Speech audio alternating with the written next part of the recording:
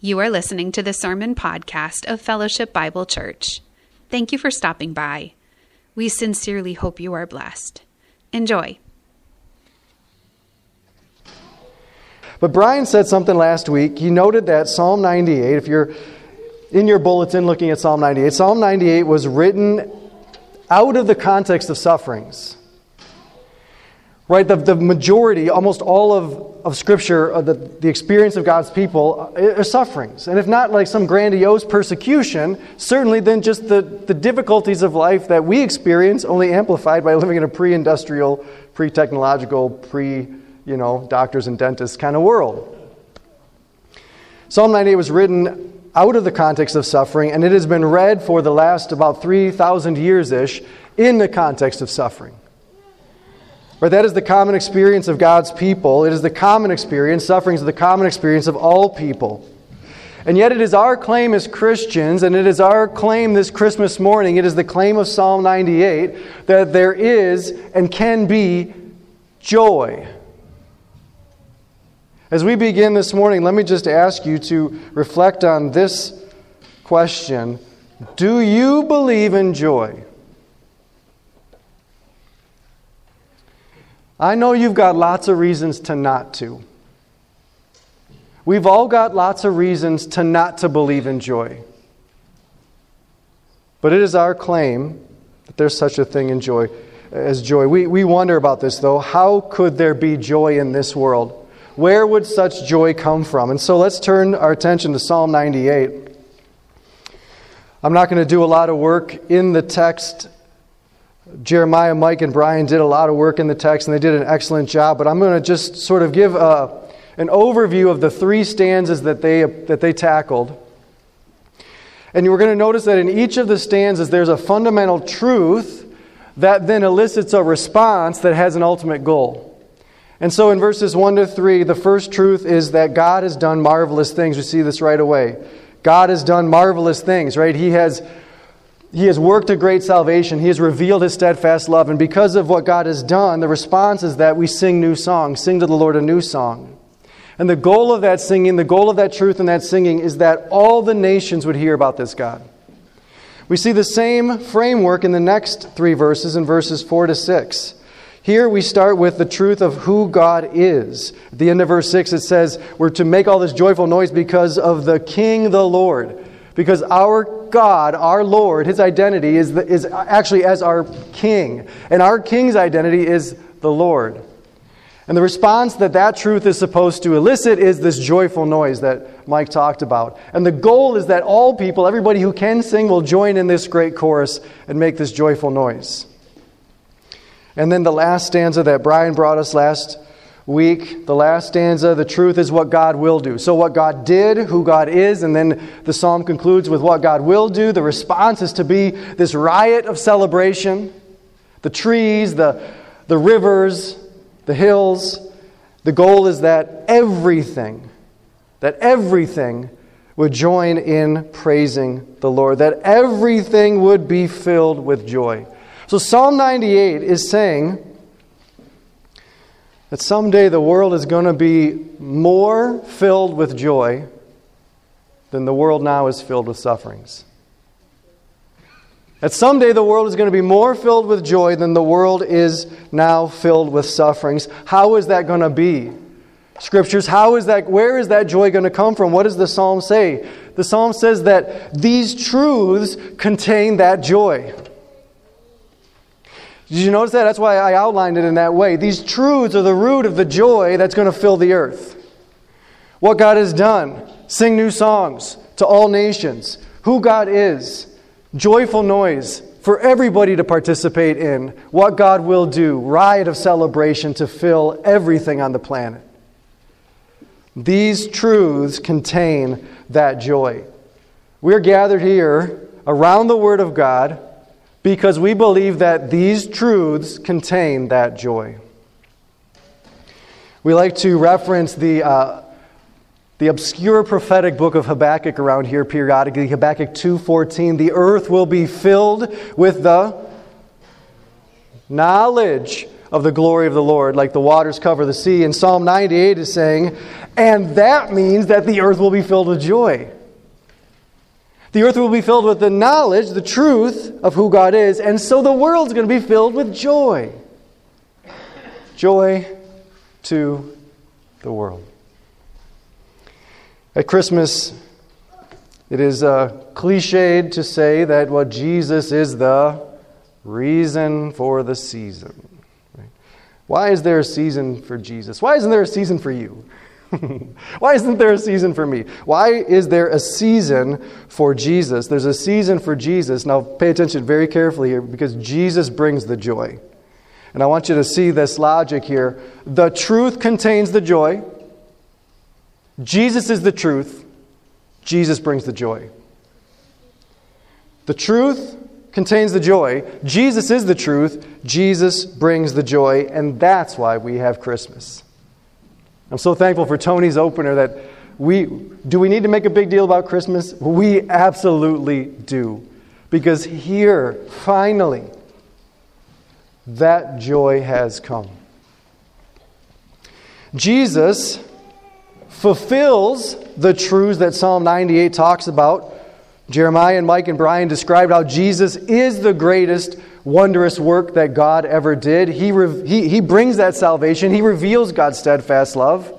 Jesus is the King who is the Lord. And Jesus is the coming judge who will put all things right. Jesus fulfills this word, but also Jesus embodies this truth. He embodies this joy. Now, in the gospel stories, we don't see a lot of Jesus, cracking up and having a good time. We don't see a lot of his obviously joyful behavior, but we know that Jesus obeyed perfectly. So nobody in history heard Psalm 98 and lived it out more accurately and completely than Jesus did. Jesus was that person who was always humming. Jesus was always whistling and singing and having to sing louder than everybody else at every song and every service. And everybody looked at Jesus, they thought, why is this guy so happy? What's his problem? You ever see these people, right? Sometimes I'm in a bad mood, believe it or not. Sometimes I'm in a bad mood and, I'm pumping my gas and there's somebody in a car smiling or laughing or, I'm like, what's their deal? But people are saying that. What do we say when we see somebody like? Say, what do they know that I don't know? What do they know that I don't know? Hey, what does Jesus know that we're here trying to get? Nobody knew. Nobody knows the glories of God like Jesus did. And the truth contains the joy. So no human being has ever been as joyful, as joy-filled as Jesus was all the time. Stack up every celebrity on every glossy magazine. They all look so happy and fit and successful. Nobody's ever been as joyful, ever, as Jesus. And Jesus distributes this joy. Jesus is the source of this joy. I referenced a moment ago Habakkuk chapter 2 verse 14. There's a really interesting connection here I want you to see. Habakkuk 2:14 says that the earth will be filled with the knowledge of the glory of the Lord. The only other place in Scripture that phrase is used, the knowledge of the glory of, is in 2 Corinthians 4:6, where Paul applies it to Jesus. He says that God has shone into our hearts to give the light of the knowledge of the glory of God in the face of Jesus Christ. The knowledge of the glory of God that is going to fill the earth has come in Jesus. Jesus is the one who brings the joy that will fill the world and that can fill our lives as well. And I want to listen to Jesus now and how that joy in Jesus' mind is going to come into our lives. Listen to what he says in John 15:11. These things I have, what does he say? Spoken. These things, these truths, I've said to you. I've spoken these truths to you so that what may be in you? My Jesus' joy may be in you and your joy may be full. I'm giving you these truths because I've got all the joy that you so desperately need. Jesus is the source of the joy that we all long for, and He distributes it to us through truths.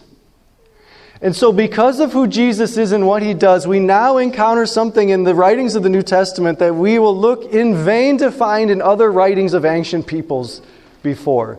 We find joy talked about alongside sufferings. We find that there's now joy available to us in sufferings. Paul says in Romans 5:3, we rejoice in our sufferings.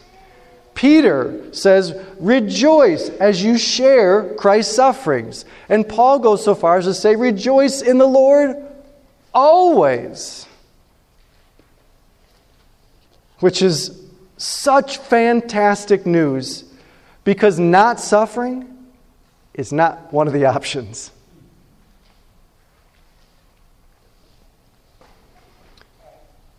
For joy to exist, it must appear amidst our sufferings. It must come to us in our troubles. And the message of Scripture is that Jesus brings that soul-filling joy, and He brings it, thanks be to God, to sufferers. Friends, some of you may be here this morning, and when I asked that question, do you believe in joy? You were like, I don't know. If you've given up on joy, if you're thinking about giving up on joy, don't. Don't. We believe in joy because we have met Jesus. So now how do we access this joy? I just want to recite a couple scriptures. How do we access this joy? 3,000-ish years ago, the psalmist writes in Psalm 16:11, in your presence is fullness of joy. In your presence is fullness of joy. And then we turn to the Gospels, and John writes in John 1 that the Word of God, who is God, has come and dwelt among us. So the presence of God that gives us fullness of joy has come to us in Jesus Christ our Lord. And so the Father can say to the disciples about the Son, they can say, this is my beloved Son, the Father says, listen to Him. My words I have spoken to you, that my joy may be in you. Listen to Him. And Paul writes to the Ephesian church in Ephesians 3, he says, my prayer for you, church, is that you would come to know the love of Christ. Know the love of Christ so you may be filled with the fullness of God. And he says to the Colossian church in Colossians 3, he says, oh, church, set your mind on where Christ is. Set your mind on where Christ is. The presence of God. Listen to Jesus. Get to know Jesus. Put your mind on Jesus. This is how we access this joy. We have some beautiful pictures of this in the Christmas stories. When the angels come, what do the angels announce to the shepherds? They say, the source of joy has just been born. And what do the shepherds do when they hear that? They say, let's go see. And what does it say? They hurried off. Let's hurry off and go to Jesus, the source of joy. When the wise men, who their whole life have been studying the stars, they see the star in the east that indicates that joy has come. What do? They say, pack it up. Load up the camels. They get everybody going, and they set out on a multi-year journey. They're going to diligently seek out the child who is the source of joy. Friends, how do we access this joy? If we lack joy, if you lack joy, which is we all lack joy, all of us, it comes to us in Jesus' presence, in His voice, His Word. That's what we need. Friends, this morning, you and I, we need more Jesus. And when that happens, something happens. We reference this verse regularly, at least the first part of it. It's regularly my prayer before I preach that the word of Christ would dwell in us richly. What does it mean for the word of Christ, the word, the truths, to dwell in us richly? Paul immediately says in that verse, singing. It's Psalm 98 all over again. Here's these truths, singing psalms, hymns, and spiritual songs. The word, the truth goes in, songs and joy comes out. Because again, why? Because the truth contains the joy. The truth contains the joy. Later this week, when you've completely forgotten this and you're grumpy, or your spouse will appreciate this, or when they're grumpy, say, hey, don't forget, the truth contains the joy. The truth contains the joy. Friends, God's strategy to fill the earth with the joy is to hand His people joy-filled truths. That's His strategy. That's it. To hand His people joy-filled truths. God is in this way like Mike's crazy uncle that he referenced. He shows up at the Christmas Eve party, and he goes, kids, and he grabs all the soda cans, and he goes, here you go. There you go. That's our God. He says, here's the truth. Go spread the joy. And so we are in this world in such a way that people look at us and they say, why are they so happy? It's clearly not their circumstances. We have marital difficulties. We have challenges at home. We have work stresses. We have financial woes. We have anxieties and distresses and struggle with despair just like everybody else. It's clearly not their circumstances. What do they know that we don't know? Hey, what do we know that they don't know? We know who's in charge. What's His name? Right? We know what the God is like. It's Jesus.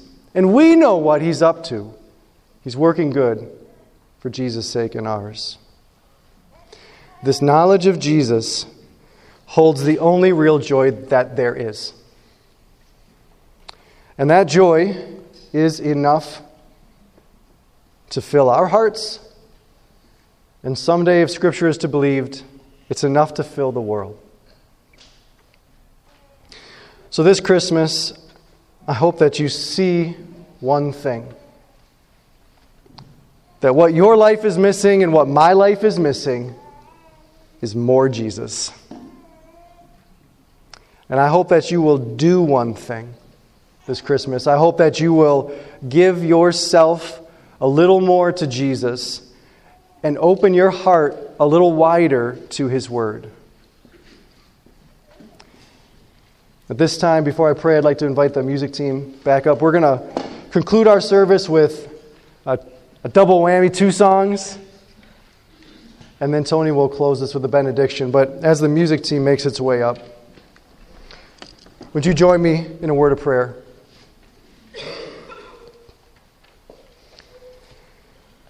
Heavenly Father, we are gathered here this Christmas Eve morning in the name of Jesus. And we are gathered here, we freely confess, in search of joy.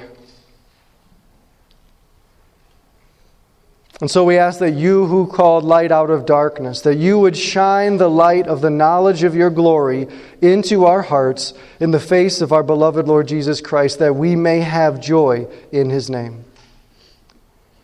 And Jesus, we are here before you because we see that our joy resides in you. And so we are gathered, and so we pray this Christmas Eve. Oh, come to my heart, Lord Jesus. Oh, come to my heart, Lord Jesus. There is room in my heart for Thee. Holy Spirit, hear our prayer and do your work in our hearts. Do your filling work, Lord, and fill us full. In Jesus' name, amen. This is Pastor David. Thank you for listening to the Sermon Podcast of Fellowship Bible Church. We sincerely hope you enjoyed this reflection on Scripture, and we pray that this word dwells in you richly.